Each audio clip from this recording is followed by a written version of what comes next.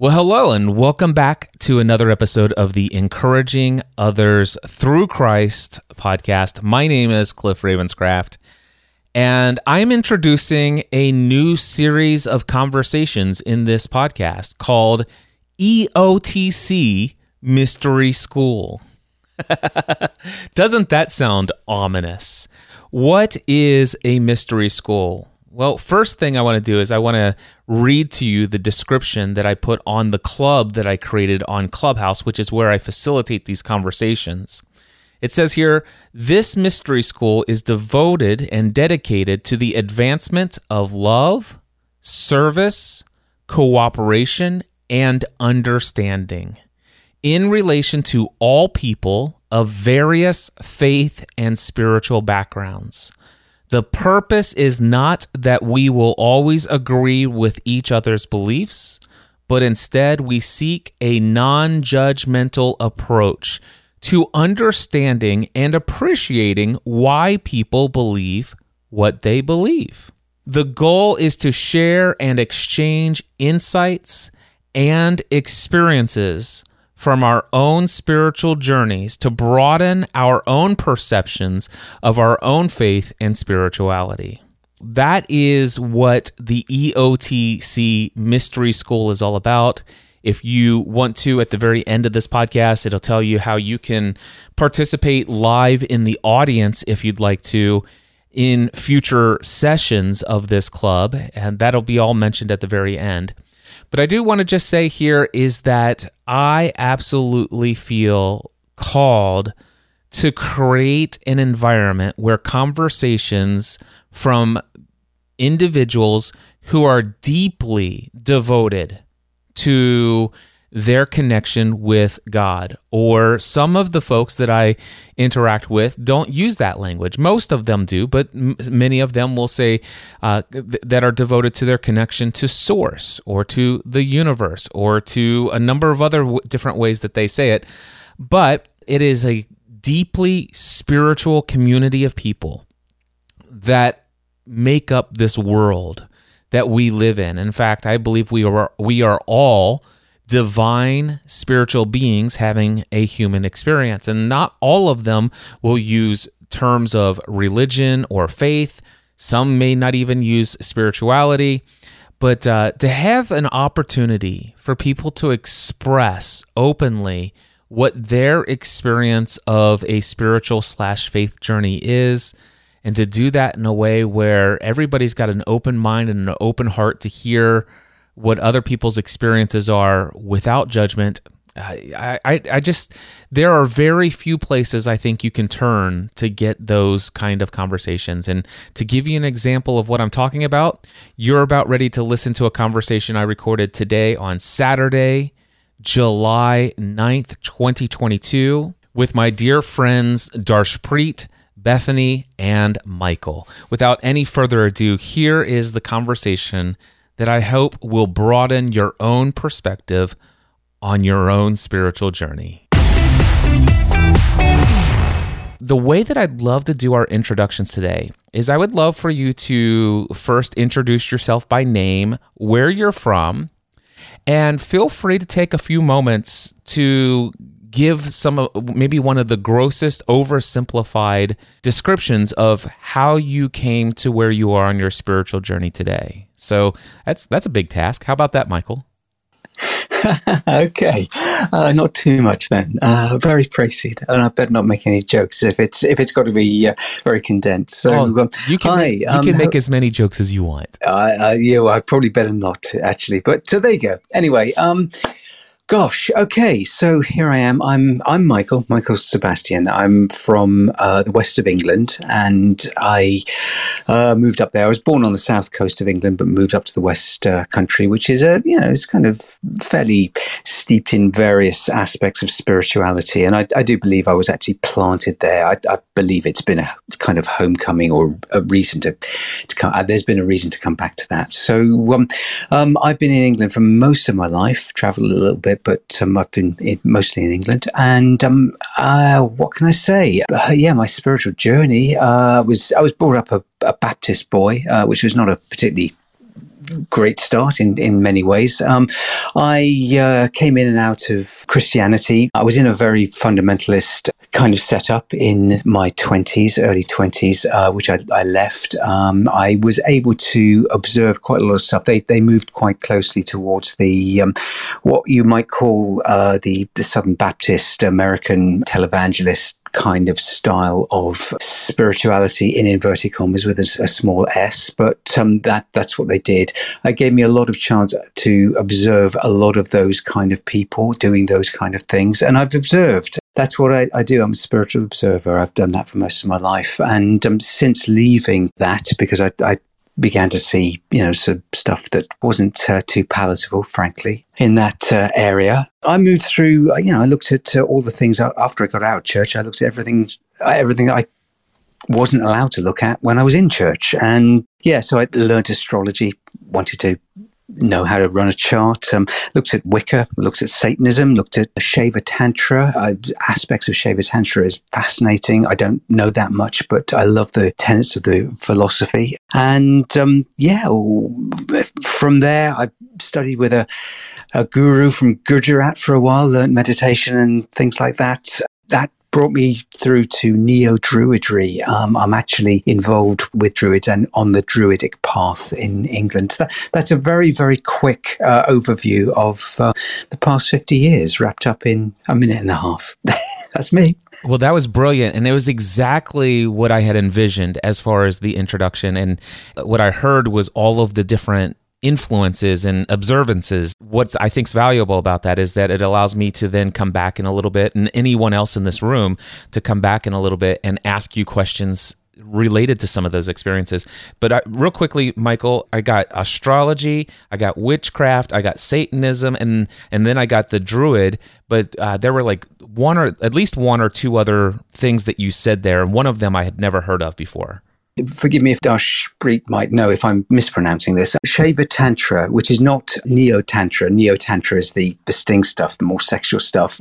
That comes out of it. It's from a tantric approach, which is much, much older. Not hugely old, but quite a lot older. So I looked at that, and I like the aspects of the philosophy. As it's kind of dualistic philosophy, as I understand it. And as I say, I don't know much. It kind of you find a spirituality in the material realm, as well as in the kind of spiritual, in the mundane, as well as the spiritual realm, basically. And that's what attracted me to it. It seemed to be quite real world. I'm interested in Neo-Tantra, but that's not actually what Shaiva Tantra is at all. So, there you go. All right. And then you mentioned a guru. What's the name of the guru?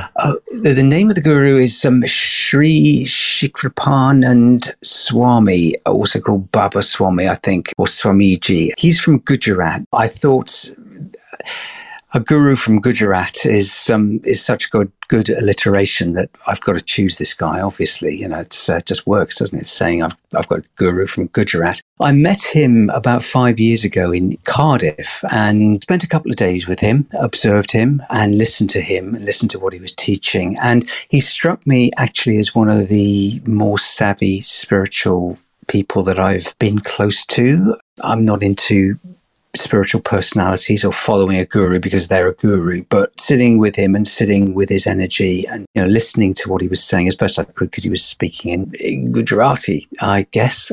I learned how to meditate, or learned his way of meditating, or the way he was teaching through that. And I've kind of built on that. I do it my own way, but it was a good help along the path, let's say. And I should be seeing him again next year. He's coming back to the UK next year, I think. And so I'll hang out with him. But my sister is involved with his work in Wales.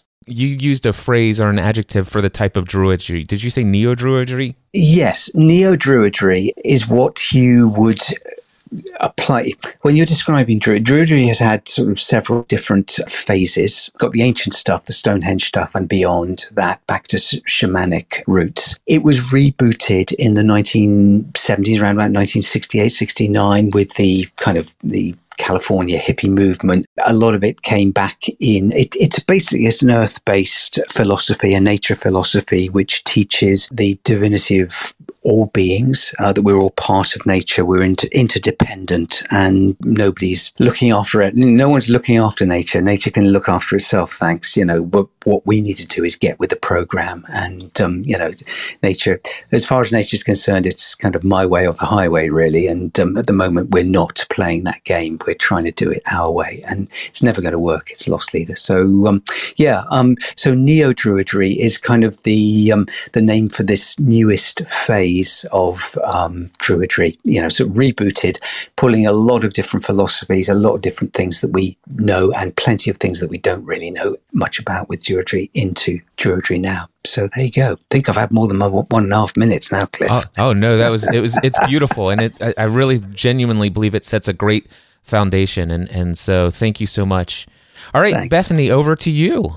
Okay, my name is Bethany Dixon, and I am in Nashville, Tennessee, in the U.S. It is such a pleasure to be here and to share space with each of you and to hear more about each of your stories. For me, I feel like I've lived a life where I just was really just going along doing what I was supposed to be doing, what everyone in my life had told me, this is what you're supposed to do. And as a child, I remember thinking, like, is this what I'm supposed to be doing? Is this what all there is? And just really trying to understand. And I was raised in a Baptist home, but it wasn't oppressive in any way. It was very loving. And I was raised with a very loving God. So as I went further in my life and I got married and I had a child, and then my life just seemed to fall apart. It was an unhealthy marriage. I became a single mom with a 1.5-year-old. And I was really struggling. I was really struggling for a long time with why? Why did my world fall apart in this way? Why were my expectations of what my life was supposed to be so unfulfilled in this way? I had a best friend who told me, Bethany, you've got to check out this psychic medium. I was like, okay, sure, I'm open to it. I love to try new things. So I went and had this reading with this person, and it was very cathartic for me. I was able to work through so many of my emotions in a way that I had not before that point. I did a lot of talking in retrospect and during that time, but what was so pivotal coming out of that is that this medium recommended to me 2 books, A Journey of Souls by Dr. Michael Newton and Eckhart Tolle's A New Earth. And those books changed my life. It really opened me up to new possibilities that I really had not considered. And A Journey of Souls, it's Dr. Michael Newton's book about past life regressions. And then it goes into lives between lives. And I was just very open and listening, because I was listening to the audiobook of it. I remember driving, listening to it. And then I heard them talking about this is what the soul is doing between lives. And it just felt like something clicked inside me, or like a bell just resonated through my body. I was like, oh, this is what is truth to me. Just recognizing, I was like, oh yes, this makes so much sense. And then I spent time I remember being in church and thinking about A Journey of Souls and thinking about what the soul does. And it just expanded my view so much of the world and helping me to understand, oh, okay, Christianity is an aspect of this experience. And then I started learning about other religions, other modalities, and seeing, oh, okay, this is how this ties in. And it's like we're the world, and each of the religions has a place in the world, but it all fits into the world. It's part of the world. And the religion within itself, it is not the whole world. So it just really expanded my view on it. And then with Eckhart Tolle's book, it helped me to understand how to sit with myself. And it's funny, I was talking to Cliff yesterday, and I told him that I was having trouble sitting with myself yesterday, but I now know, okay, this is what meditation means. I can do it. And I had no idea about what was meditation. What did that even mean? And that first introduction to that book, it allowed me to start really grounding myself in a way that I'd never been grounded into this world. And it allowed me to really shift into positivity, into being grateful for the experiences that I'd had.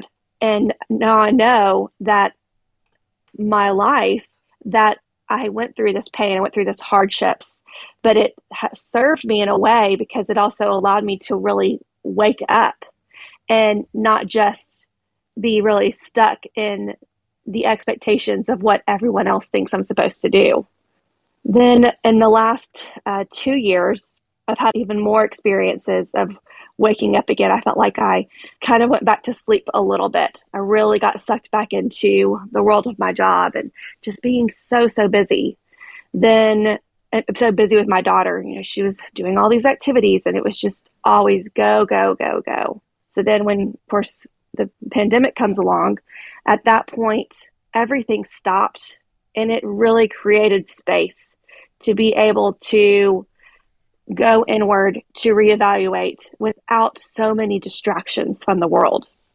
And that's when, of course, there was so much more awakening happened. And I feel like there's been a lot of acceleration with this journey. And I've met so many amazing people, including each of you.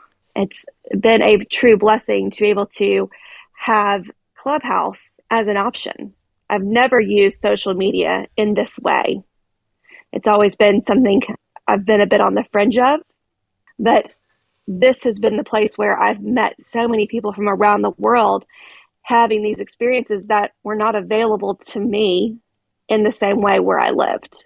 And so now I feel very blessed. I feel like I flow with life. And I know that I'm still learning and I'm receiving, and I'm very excited for where this journey will continue to take me. Thank you, Bethany, for sharing all of that. And then Darshpreet, same question to you. That was very moving, Bethany. Michael loved the diversity there.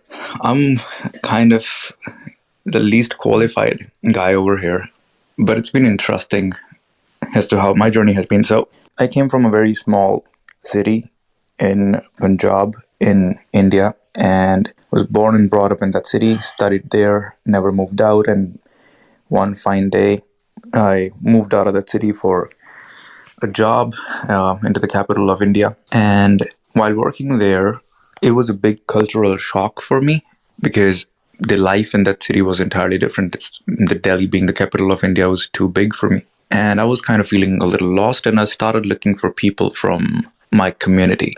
And when I looked for them, because I was too excited to meet people from my own community, that I never really paid attention to what's really happening to me at a grander scale. So they were a lot more religious, or I would say myopically religious, and not as spiritual as they thought they were, because I was a part of that group and now I can make out the difference.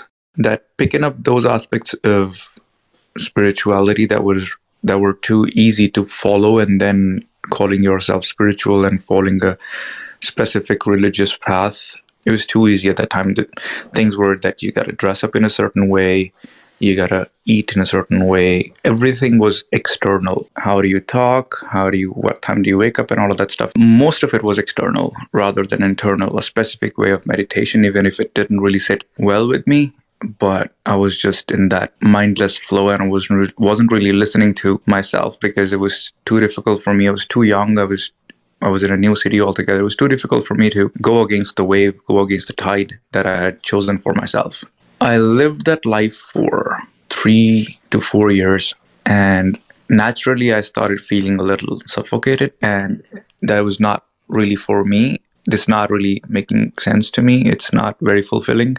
I was feeling a lot more fulfilled after having a deep conversation with a friend than meditating in a specific way that was being told to me, which was surprising to me. So I couldn't really ignore these subtle clues that I was receiving. And I eventually started going away from that group, going away from how they were practicing spirituality. And eventually I changed my city. I moved from Delhi to Bangalore and was there for 5 years. And that's when majority of the transformation actually happened.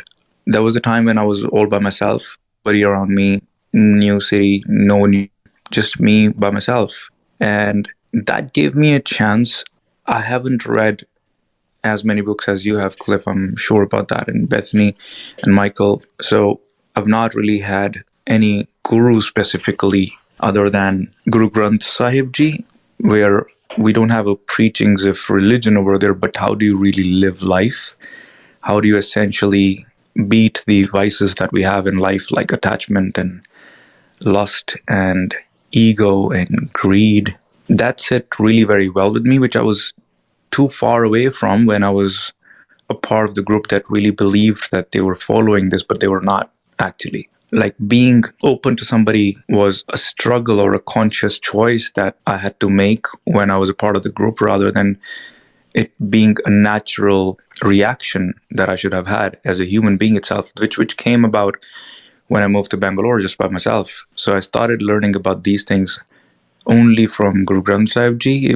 And when I was learning the way of life, because I had a lot of time to just sit by myself and run things in my mind and understand and truly feel, being as truthful as I can to myself, I could feel and understand that what it really means to be a human before being spiritual, because that's further deeper into ourselves. And we are so conditioned by the world that we live in that we got to first take the layers off of ourselves and become human first, and then go deeper from there as to at a spiritual level. And when I started working on my identity, started rebuilding it from what it was as a social construct, is when I was able to decide as to who I want to be as a person. And that acted as a fertilizer for me to get more and more spiritual. And the insights that I was able to have were amazing, that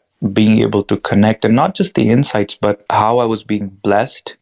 It changed the amount of coincidences, which are not coincidences, but the way of life opened up channels in a way that I was just being overflown with the blessings and the coincidences, and the people showing up in my life at the right time when I needed them, even if I wasn't really aware that I'm looking for that kind of a person in that moment of my life. It just started happening so frequently that I wasn't even surprised anymore. It was that frequent in my life, and it's a non-stop journey since then, and I am on a trajectory which is uphill, and I don't really feel that the journey it's an uphill journey, but I feel very supported. I feel pushed.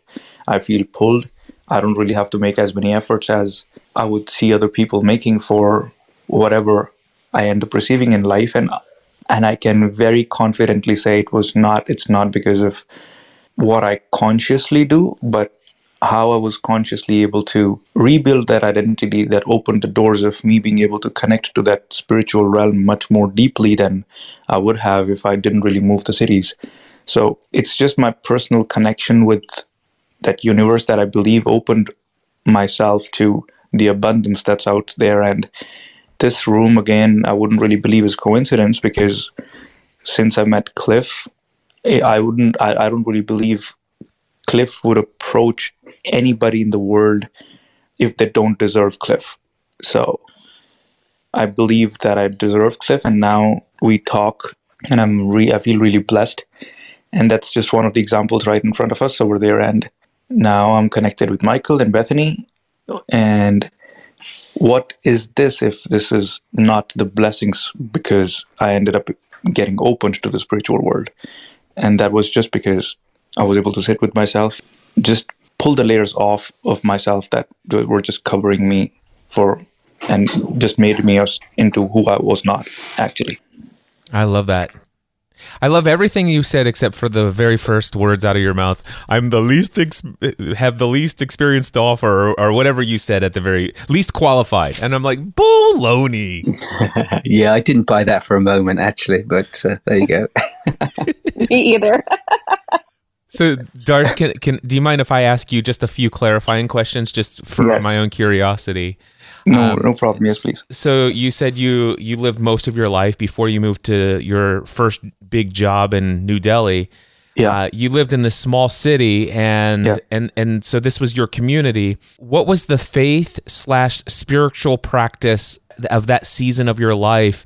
Was your family very much in a religious/spiritual phase? And what? Because I know today you identify as a Sikh, or at least that's my most recent understanding anyway. Was Sikhism a part of your life before the move to New Delhi and your family's lives, or was it more broad than that? It has always been Sikhism. The thing about Sikhism, or I think not just about Sikhism, but most of the things that we indulge in, is that we just end up satisfying ourselves at the top level, and we don't really scratch deeper into what it really means. So, for instance, like if we read a book that's very spiritual at one stage in our life, it would mean something else. But if we read it 10 years down the line, it's going to have a different meaning altogether. So we never scratched the surface of what Sikhism really meant and what it is. And that's why I said that we were following what was a lot easier to follow, which was dressing up in a specific sense, eating in a specific way, meeting specific people, and just being closed enough, rather than getting deeper into the meanings of what the preachings were, which I was able to do when I was by myself. So prior to that, it was just doing stuff and not really living it, if that makes sense. So for instance, if you have to read or chant a specific mantra, you're just reading it without really understanding what it really means and without feeling it and living your life as per that. So for instance, if you ask me, I'm thirsty, what should I do? And I write it on a piece of paper, drink water, and I give that piece of paper to you. And when you're thirsty, you're reading that piece of paper which says drink water, which is an instruction, but you're not drinking water. Your thirst is not going to get quenched because you're just reading it. You're not following what it says. So it has always been just reading and not really following or understanding how one should act in life. Nobody was really acting, but everybody was just reading. And that happens for 99% of the people that I've observed. We just read instead of... I think if we just read one sentence and we live an entire year by that one sentence instead of reading thousands of sentences every single day, yes, that's way better way of living life than just reading 1,000 sentences every single day and not really imbibing even one of them in life. And that's what changed for me. Instead of reading hundreds of sentences every single day, I ended up living a life based on one sentence itself, and that changed everything for me. And what is the one sentence that has been your focus? So that one sentence was explore yourself. Thank you. Yeah. I love that. So I would love to ask you some things, because one of the things, ever since I've met you, Darshpreet, you're the second Sikh I've ever had a relationship with. And my very first one was Dr. Saram Khalsa from California, a holistic doctor. And in most of our conversations at the time was devoted only to the technical aspects of podcasting, for which he hired me. And at the time, I was a very closed-minded fundamentalist Christian myself. And so I didn't want to be influenced by any conversation that he might want to share with me. So, but now I have this open mind, and I have this relationship that I'm blessed to have, and I'm thrilled that I'm deserving of you as well. So can I ask you some questions about Sikhism to confirm the studies that I've done so far? Yes, please. So here's a couple bullet points. Sikhism stresses the importance of doing good actions rather than merely carrying out rituals. Is that an accurate statement? Yes. All right. Sikhism was founded by Guru Nanak. How do I say Nanak? Nanak. Nanak. Nanak. Yes. So Guru, was founded by Guru Nanak in the 16th century in the Punjab district of what is now India and Pakistan. Yes. And how far are you from Punjab as far as any experiences of your living? I was born and brought up in Punjab. Okay, so you were born and brought up where Sikhism started. Yes. Got it. Okay. Based on his teachings and the nine Sikh gurus that followed him is what Sikhism is. And there is a holy text. It is the Guru Granth Sahib. Yeah. Did I say that correct? That's what I was referring to. Guru Granth Sahib Ji. Okay. So Guru Granth Sahib Ji. And it is a book that Sikhs believe to be a living guru. Yeah. All right.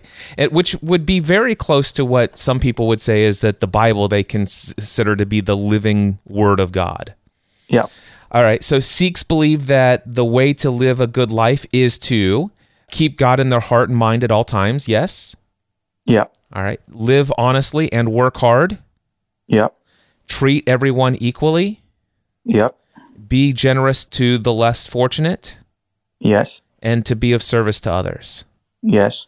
All right, and here's what I have are the main Sikh beliefs, that there is only one God.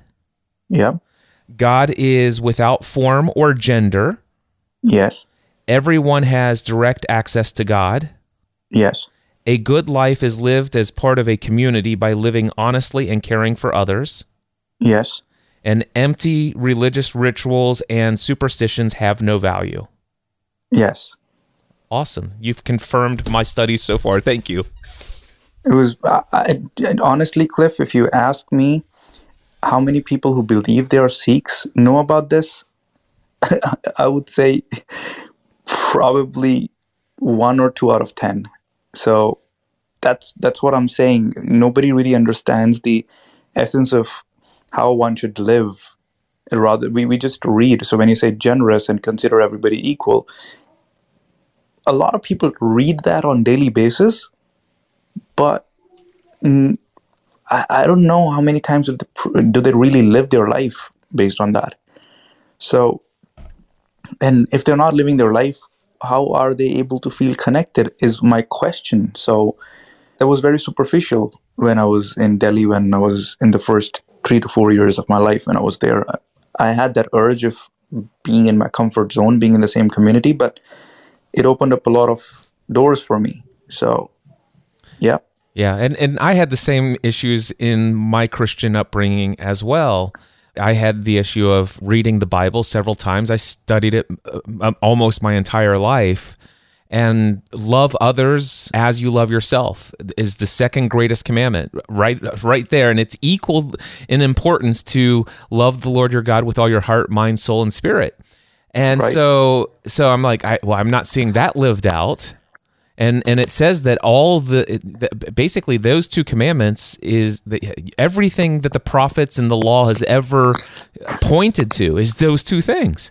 And I'm exactly. like, wow. And then don't judge anyone lest you be judged. And I'm like, yep. Okay, so forget about memorizing and studying anything that the Bible says about homosexuality and all this other stuff.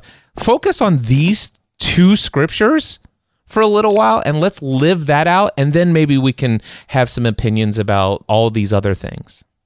Exactly.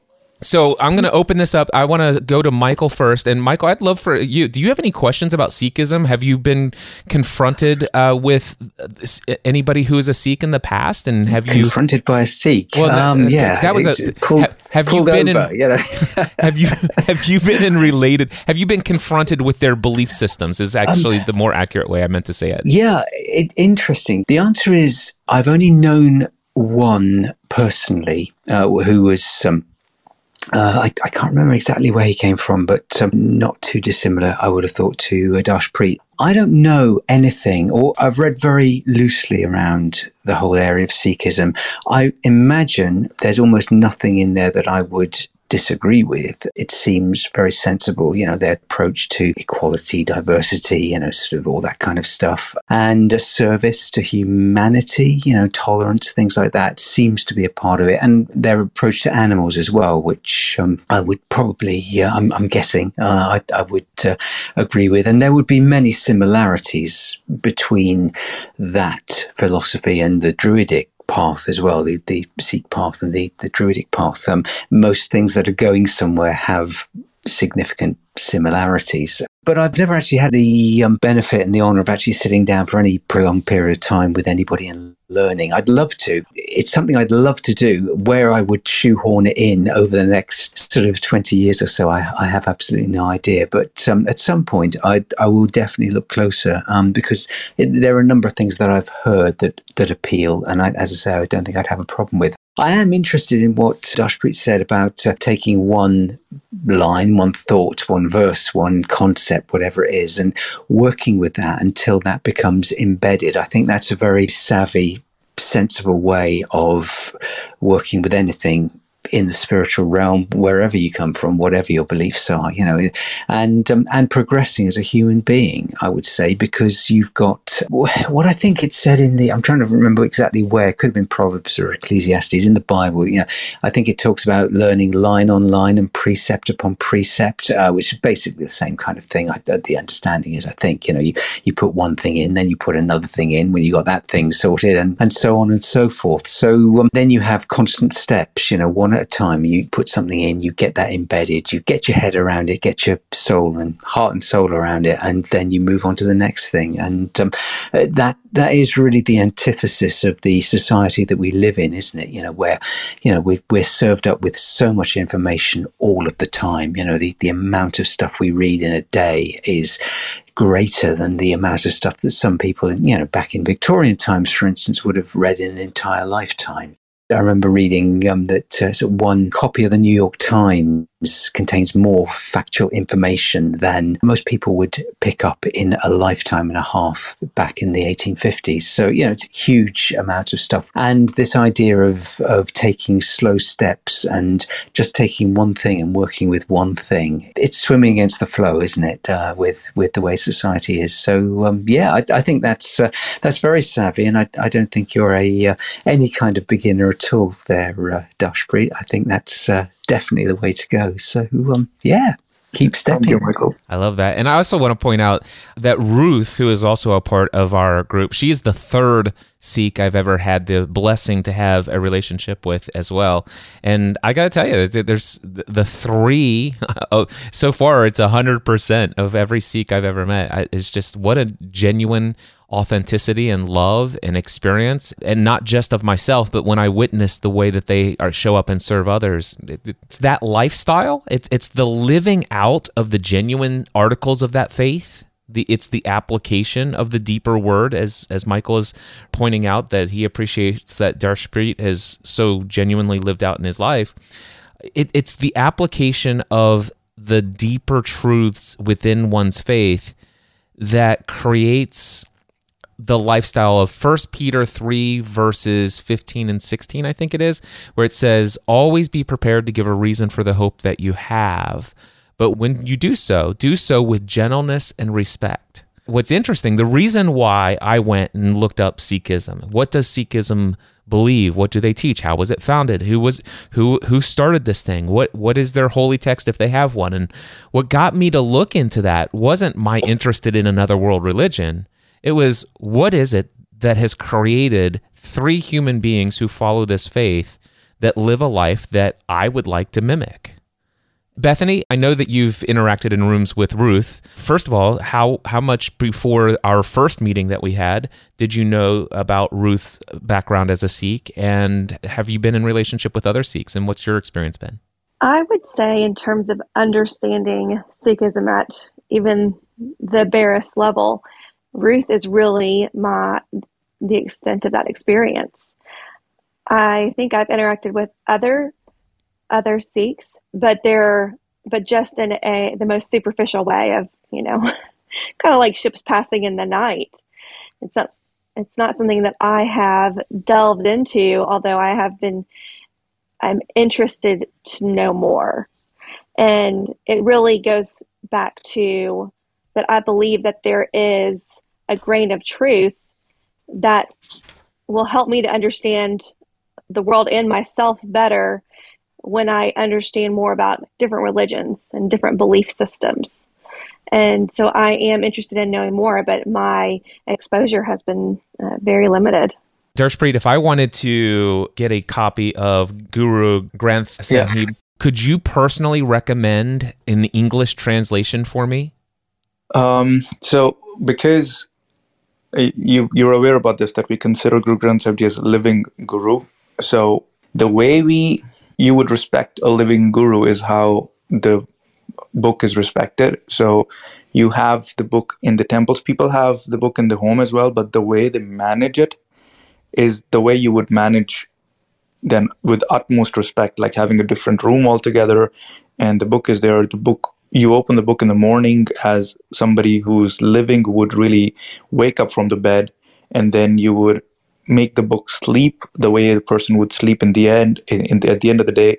So the teachings over there are basically the life teachings that the 10 gurus have shared throughout their lifetime. So it was not their bodies that we were considering as gurus, but the way of life and what they taught was what made them gurus for us. And whatever they've shared and whatever they've said and the way of life is now recorded in the book. So because it was those words, that philosophy, that way of life, and now instead of in a human body, it is in a book on a paper, written on a piece of paper. We consider this piece of the collective pieces of paper as the living guru. So the way you would respect the guru is how it is respected. But I can definitely find out an English translation or an English version of a digital version. I'll find it out and I'll send it out to you. Well, I appreciate that, and I appreciate you sharing the way that's respected, and of course I don't want to do anything that's disrespectful. Right? No. I know. I'm sure about that. But I was just like sharing with you that the physical copy is a different matter. So that's why I said a digital copy. I'll just share a digital copy with you. Yeah, and I would personally, I would prefer a digital copy that I could read and highlight and stuff like that inside of my Kindle anyway. But yeah, if that's something that's available, it's something that I would love to read, to hear what those teachings are, and and not so that I can memorize all of it, but to see if there's one sentence that resonates with me that I can begin to apply as well. Yeah, sure. No, I'll find it out. I'll find it out and I'll send it to you. Thank you so much. You're welcome. Excellent. Cliff, I just had one quick sort of question I'd like to shoehorn in. Is that okay? Yeah, can we do that absolutely. before we move on? Is that all right? No, I just want to come back on something that Bethany said that I was sort of listening to. Yeah, I know that name. You mentioned, Bethany, you mentioned Michael Newton's book, Journey of Souls, the reincarnation, the multiple lives idea, the lives between lives idea, which I've read the book. I read the book a few years ago, and it's kind of interesting. His daughter actually lives not too far away from here, about 20, 30 miles away, in Bristol, I believe, or she used to. She may not now. I've never met her, but she's around the place. So, and I kind of got interested in it, and it is an interesting narrative. I mean, how far I would go with it. It's obviously completely unprovable in one sense. I know he uses hypnotherapy and stuff, doesn't he, and hypnosis to get people under, and they go into a lot of different accounts of what happened. And I'm I have my own thoughts. I do buy into the idea, and I think even if it doesn't exist in the way that we understand it, it's a great narrative, and it will actually help you to live your life in a different way, because you'll be living your life as if your life counts. I think it's fabulously interesting. I just wondered, Darshpreet, where Sikhs were on the whole. I guess there's an element of reincarnation that you espouse. I don't know. I couldn't tell you where Sikhs are on multiple lives and things like that. Did you work to that philosophy? Yeah. We do believe in reincarnation. And is that you come back as the same person, a different person, same soul, a different soul? Do you choose? What part does karma play in that? All that kind of stuff. How does it work for a Sikh? So the belief is that the karma plays a role, definitely. So how you live your entire life puts you in a specific, your soul in a specific position or a vibration, if I may say, and the next lifetime that you start from is the same vibration that you start from. So it's not that you start all over. It's whatever you've accumulated throughout this lifetime is as a karma, as a vibration. It gets passed on to the next lifetime, and then you started from that level. It's an ascendancy, basically. Yes, you're yes. constantly going up. Yes. So the belief basically is to end up getting merged with that one God, that creator, that universe, whatever we want to call it. And these lifetimes are a journey towards that. So if you are able to achieve that God and you're able to merge with that God within one lifetime, then you're not going to have the next lifetime.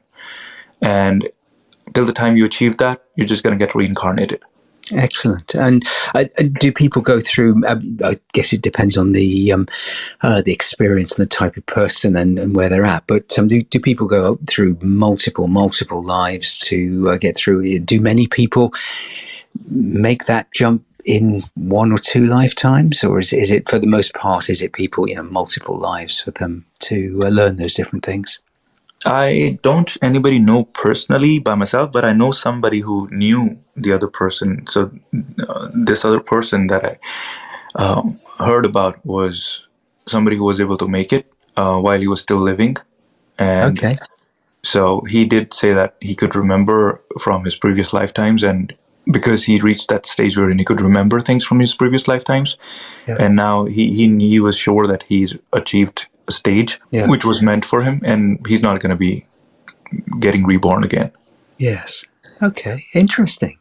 Excellent. I thought it might be a bit like that, but no, that's really interesting. Thank you. Appreciate it. You're welcome. You're welcome. I haven't studied a lot about Sikhism, but from what I understand is Sikhism, Guru Nanak came from the Hindu background. Is that correct? Yes, that's correct. Yeah. Yeah. So, and I have studied a lot about Hinduism, and most of the things that I understand, or the things at least that I comprehend so far about reincarnation and karma have all come from the Hindu perspective, and it all deeply resonates with me in a powerful way, especially from my biblical Christianity background. I have found that it seems to fit perfectly with what I have read in scriptures, using the filter of, if this is true, how do I see the scriptures that I've read in an entirely different way? And so, for example, Yogananda wrote a commentary called The Second Coming of Christ, The Resurrection of Christ Within You, a revelatory commentary on the original teachings of Jesus. And what Paramahansa Yogananda says is that Jesus came to him and helped him understand what he truly meant in these different various teachings that are recorded of his. Of course, one of the scriptures that was pointed out was where I think it was the disciples had asked, I thought prophets say that Elijah will come back and this will happen before such and such. And Jesus responds something to the nature of, I tell you the truth that Elijah has returned, and the rulers of the land did with them what they pleased. And then right after that, there's this little commentary that says, and the disciples knew immediately that he was referring to John the Baptist. I'm not going to do this any justice, because what I'm telling you now, I read and studied 3 years ago. But my best recollection is to say that Yogananda seems to suggest, he speaks very highly about the relationship between a guru and a devotee. And that is the highest relationship held in the most respect, which even you could have heard that in Darshpreet's communication just a few moments ago. So now, again, whether or not this is true, I'm only expressing what I've been exposed to and stuff like this, but the idea was that Elijah and Elisha, Elijah was a prophet of God, and he was the guru of Elisha. And what I remember is that before Elijah ascended, he did not die from what I recall, he ascended, and before he did, he wanted to bestow a blessing upon Elisha, and Elijah asked for a double blessing, a double portion of the blessing, and so Elijah, with love and such compassion for his devotee, gave him that. Then, of course, Elisha passes on. Soul of Elijah and Elisha continue on.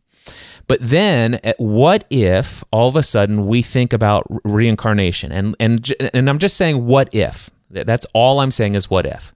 What if Elisha, the devotee of Elijah, was Jesus? And what if Elijah, the guru, was John the Baptist? And then they journey through the spiritual realms before they decide to come back in for a very specific period of time to do a very specific work to bring Christ consciousness back into humanity. What if, is all I'm saying. And then all of a sudden, you get Zechariah, who is the father of, I think it's Zechariah, who's the father of John the Baptist. An angel comes and says, this child's going to be very special, and this is what you're going to do, blah, blah, blah. And then an angel comes to Mary and says, behold, you're going to bear this child, and he will be the savior of the world. And an angel comes to Joseph and says, hey, she's not been sleeping around. This is what's going on here. And then, so again, what if all of this, right? Then all of a sudden, if you were to just accept that might even be remotely possible, it makes a lot of sense when you hear when Mary went to visit Elizabeth for the first time when they were both pregnant. And as they got into close proximity, do you remember what happened? If you know the story. And the story is that both babies, infants in the womb, leapt for joy in the presence of one another. And it's like, why is that recorded? Why is that recorded? And if so, why would these two children inside these wombs who have not entered into the physical realm outside of the womb yet, they knew each other. They already knew one another, and they were excited about the work for which they are coming to the world to do together. And again, I'm not saying that I'm right, but I'm like, this is how I'm starting to think about this. And then, of course, you do have that dialogue where I tell you the truth, that Elijah has come and they did with him. And of course, we know what happened with John the Baptist. If you've read the Bible, you know that he was brutally murdered. His head was cut off. And so what happened was Jesus is saying that I tell you, that was my guru. Why would Jesus now go and be baptized by John the Baptist? Because of the respect for his guru. And it's like, oh my gosh, this is oh, no way. And then, of course, we talk about the transfiguration and who appeared in the transfiguration up on the mountain. It was Jesus, Elijah, and Moses. Anyway, all of that to say that I'm really fascinated by just that commentary from Yogananda on the idea of reincarnation and the idea of souls coming back and the relationships between guru and disciple. And anyway, I don't know if that resonated with anybody, but I felt led to share. Any thoughts from anybody on that? That's really interesting. Yeah, I'd never heard that. You're right. There are those interactions at different points, three different points, and then the transfiguration as well. But very interesting. What can I say? Yeah, I hadn't heard that. But I was wondering where you were going to go when you started, saying, well, let's look at the biblical text, and we can see it in that. I'm thinking, you're going to be hard pressed to prove it out of that, because I was never brought up with any kind of theory that was part of it. It was kind of bottom till you drop life, and then you do hell, of course, if you're not careful, or you do heaven if you are equally uncareful, because who can guarantee either? And that's very final. So I would think most Christians aren't living with any kind of knowledge or understanding of the possibility of multiple lives. But I think that was a very interesting point you made, and thinking, maybe, yeah, that's good. Let me throw one more in there, Michael. So knowing that you have studied the scripture, or at least have been influenced by it at some level, I'm sure you remember a scripture that says, at the measure of judgment that you judge another, you shall be judged. Yes. Now, when I read that prior to the possibility of reincarnation and the understanding of karma, I thought that, well, wait a second. Well, however I judge another person in this world, when the day of judgment, once I die and stand before God, I will be judged at that level. But that doesn't jive with Jesus washing away all of my sins. where Yeah. my sins are removed from me as far as the east as the west, meaning that they're not even in the recollection of God. God sees me as pure and holy. But the Bible still says that if you judge another, the measure of judgment that you give to another will be given. At that measure, you will be judged. And again, I'm not saying I'm right. I'm just saying, what if, let's just say I'm a religious zealot, and I'm one who believes that everything that I believe is absolutely right. And if I believe that what you're doing is witchcraft, and I want to burn you at the stake, and I choose to do so, and I literally light the fire pile and watch the flesh melt from your body, karma says that judgment will be judged back to me. And so therefore, if I go through my life with that vibration of judgment, then I will likely come back into the world in a vibration that will put me in a position to be brutally murdered in a similar fashion. Yeah. God, I better not kick the cat ever again, have I? Man alive. Yeah, bad thing. I don't have a cat, actually, but no. Anyway, probably just as well, really. Yeah, that's really interesting. It's all about the filter, isn't it, that you put over these things, and so much stuff. I guess that's part of the line on line, precept on precept thing, which is Isaiah. I looked it up.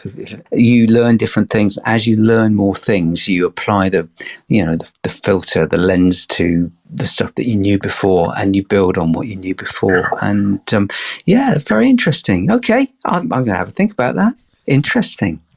Awesome. I love it. What do you think, Bethany? Did you have you had any experiences of other lives and things like that, or is it just something that you sort of began to read about? It obviously made a big difference to you in church, and you said you sat there thinking about this book in church, which I'm glad Jesus didn't know your thoughts, because that might have been a problem. Well, so I also have a question for Darshpreet, and it really, I feel like you were going on the same line of thinking that I was, Cliff. I will circle back to that.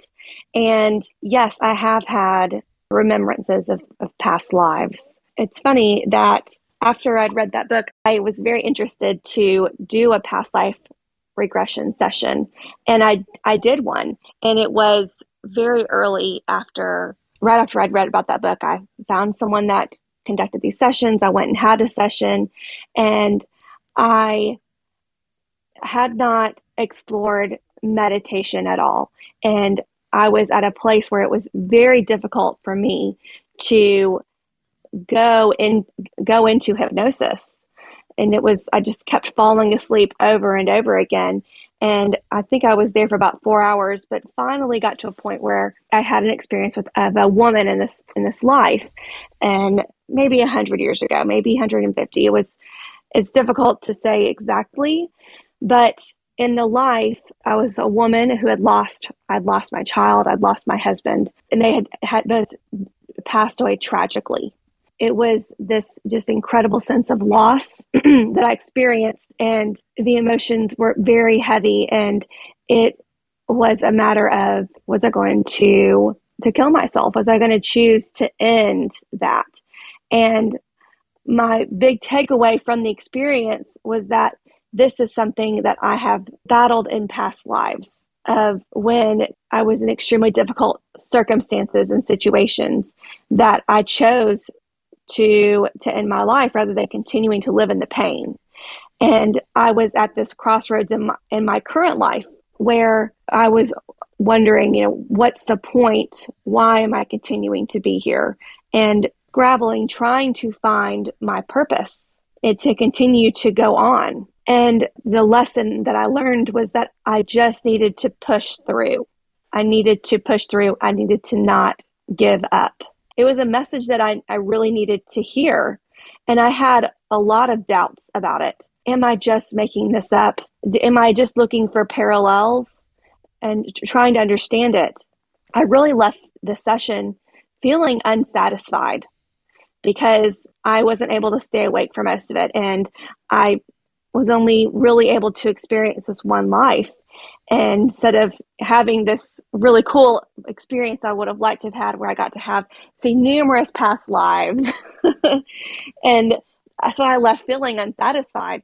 But what I've learned since then is that past lives are revealed to you when it's beneficial for you as a person. I've experienced past lives when there was a lesson from that life that I needed to understand that would help me in my current life. And I've seen it play out over and over again.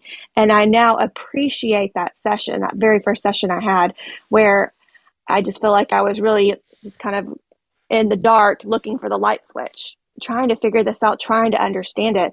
And I appreciate now that that was the message that I needed to receive at that time. It was helpful to me. I have a question, Bethany. Correct me if I'm wrong.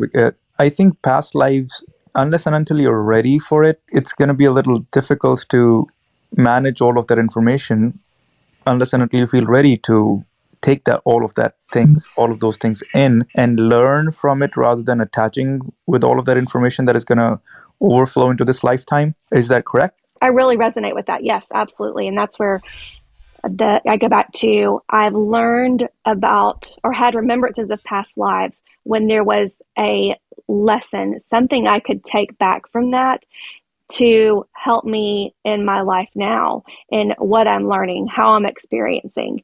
Right. And as I've progressed within my awareness, I can experience a range of emotions in response to these experiences. It's not that I've only experienced those lives where I've had difficult lessons to learn. I've also experienced lives where there was joy. There was so much love to experience. And it's helped me to, again, have a fuller understanding of how is my soul expressing itself. Right. And Cliff, when you were talking about judgment, and I think God doesn't judge us. That's my belief, because even a person who does the most hideous crimes, the sun still shines on this person the same as it would on the saint, and the rain would still fall on this person as it would fall on the saint. The person will still be able to digest the food if the body is functioning normally. And all of the other things that nature provides will be provided to this person, regardless of what this person has done in the life. So my belief is that the judgment thing comes from our habit of judging others, that we are so deeply engraved in that loop of judging others that we are not even able to take ourselves out of that loop. And we end up judging ourselves for what we've done rather than God judging us for things. I would love to respond to that. I'm in full agreement with you. And I'm not saying that what I believe and what you believe is true, but I'm in full agreement with you, Darshpreet. So here's my feeling about this. First of all, I don't believe that God judges any of us. Matter of fact, I believe that the soul level, at our true essence of identity, we are one with God, meaning we are of God. And so we are His conscious awareness having this experience of the cosmic drama or the cosmic play, Maya, illusion, whatever you want to call this world we live in. But I do believe that when God created the realms, the causal realm, the astral realm, and the material realm, when He created through the vibratory forces of His energy, the Holy Spirit maybe, I do believe that He also brought through the intelligence of which is Christ consciousness, cosmic consciousness, that He created this intelligence.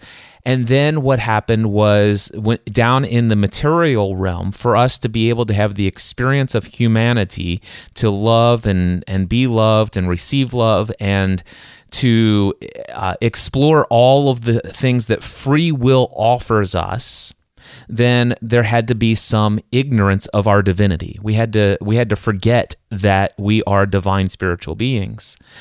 And there is, I believe, a couple of laws that are in force here. The law of vibration, of frequency, there's the law of attraction, and then there's I guess maybe the law of karma. I don't know if if I've ever actually heard it referred to as the law of karma, but karma as well.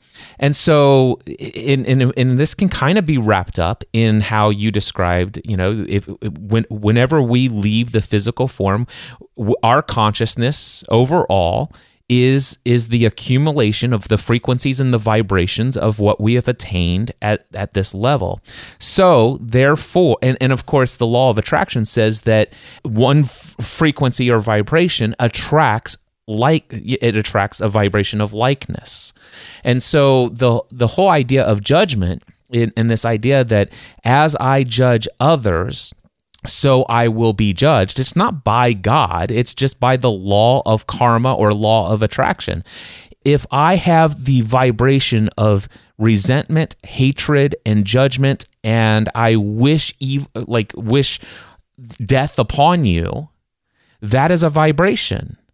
And I am going to attract likeness to that vibration to me. That is the karma that comes back, and such as good things. If I see you and you confront me and you're so different than what I've ever been taught to think and believe, but all of a sudden I have an open mind and I say, listen, I don't know that I agree with you, and I've been taught that what you're saying is wrong and evil and stuff like this, but I'm willing to accept that I may have been deceived. I may not understand what truth is, and I don't agree with you, but I don't judge you. I love you unconditionally, and regardless of what you're saying to me and how you're treating me, I forgive you. Then all of a sudden, that's a different vibration, and we're not going to get to the levels of consciousness today, but it's a much higher frequency, a much higher vibration, and so therefore that is good karma. We call it good, we call it bad, but anyway, it's just karma, and it's just attraction of likeness. I don't think that it's God. I don't think there's this God on the throne that's judging this person, that person. It's like, well, you're going to the bad part of hell. You're going to the good part of heaven, the bad part of heaven, and all this other stuff. And you're going to go here. No, it is before the formation of the world in any material way or anything. This is how it was all. This is how this, if I may say, simulation, this computer game was programmed. This is what's going to, if this, then that statements, and we're living in that. But there are escape clauses. We can at any instance, if we are at a vibrational level that will allow us, we can choose to remember our oneness with God. There are opportunities for each of us to find that realization, regardless of how many past lives we've done this or that and whatever, and that is that Christ consciousness. But to be able to break free from the cycle of karma actions, our desires or whatever, our vibrational frequencies that keep us here in the lower consciousness. To break free from that, nobody comes to the Father, or nobody comes to the source, nobody comes to the Creator except through me. And that's not, Jesus was speaking as Christ consciousness in my beliefs. And so that's how we receive salvation or realization or liberation, is through the Christ consciousness, reconnecting to the awareness of our oneness with the Father, which is what Jesus prayed before he died when he was in the garden. He says, Father, I pray that they would be one as you and I are one. And I don't think it was, I pray that they will become one. I pray that they will be. I just pray that they will be their true, authentic self. And back in Psalms 82, 6 and 7, I think it says, Jesus, when he was confronted and says, who are you to blaspheme and to say that you are the Son of God? And he says, doesn't it say in your own scriptures, Psalms 82, I think it's verses 6 and 7, that doesn't it say in your own scriptures, which cannot be thrown out by your own statements, doesn't it say that we are all sons of God? And go look it up. It's there, I promise. And that's what Jesus came to tell us, is that we all came from this source, and we can leave the cycle of karma. We can leave the cycle of judgment. And that was the good news. That was the good news. Is judge not lest you be judged.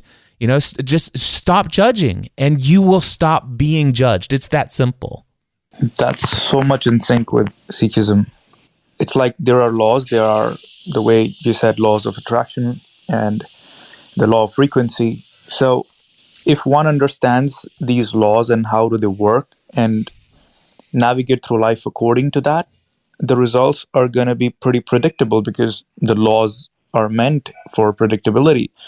And if we understand them, we know what's going to happen eventually.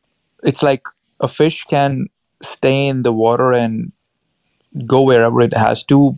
And sometimes, as you say, there are ways to break out of the shell and, go beyond what you're meant to be by following, again, certain laws. But until then, you're just playing that game within that water. If we are thinking that we can judge others and we can escape what the laws, the law of attraction applies on us, we're probably just not aware about it then in that case, in that situation. So these laws, I believe that these laws truly exist, and I have, at least in my life, seen the results based on how I changed my life and how the results eventually changed. So I believe, consciously or unconsciously, I ended up playing by these laws in a way that it was favorable for me and everybody around me as well. That's what the judgment comes from as well, based on how we live our life is what we really get. So God being non-judgmental, at the same time, we've been blessed with the wisdom and knowledge and all the scriptures that you should not be attached to anybody. And still, if we end up attaching ourselves to somebody and this other person ends up choosing a different way in life and it hurts us, and if we're blaming God for that, why are you hurting me? I think that's such a wrong statement, because it's not that God is hurting us or punishing us in any way. It's just that we failed to understand the laws of life and the laws of non-attachment, the benefits of non-attachment and the cons of attachment. And we just felt that, okay, if we're still attaching ourselves to somebody and we can escape what comes after that, then it's our immaturity and our lack of understanding of the entire law. So if we understand what these laws are, what the law of lust says, what the law of attachment, what the law of ego says, what the law of greed says, and we navigate our life while keeping these laws in mind, the end result is going to be pretty predictable, which is very fruitful at the same time. And if we don't really follow these laws and we live our life in a chaotic manner, the results are again predictable. So I'm in complete sync with that, Cliff. Yeah, and one of the things that we'll get to in a future session of our EOTC Mystery School is levels of consciousness, and we'll talk about our own personal levels of consciousness, and then I think we'll get into what's I think sometimes called universal consciousness or collective consciousness, and all these other, and then cosmic consciousness and Christ consciousness. Anyway, I'm excited to talk about some of those and how that plays into the discussion of where we've kind of landed here at the end of this session together. Well, there you go. That is the end of that particular session of the brand new EOTC, Encouraging Others Through Christ Mystery School. I hope you enjoyed this conversation. If you would like to participate as far as live audience, as we're going live in future sessions hosted just like this, you can join the EOTC Mystery School on Clubhouse. Just look for me. I'm Cliff EOTC on Clubhouse. That's Cliff EOTC, stands for Cliff Encouraging Others Through Christ. Once you find my profile, scroll down to where it shows the list of clubs, and you're going to see the Free the Dream Club and the EOTC Mystery School Club. And I encourage you to join both of those. Go ahead and become a member. And that way you'll get notified when we have new rooms that go live and get scheduled. And there are many more conversations like this that are to be had. And I've already got an incredible lineup of panelists for future discussions, future topics. It's going to be incredible. And I hope that this conversation has opened your mind to new possibilities that may have been previously not open to you. And I just want to say one more thing here at the very end.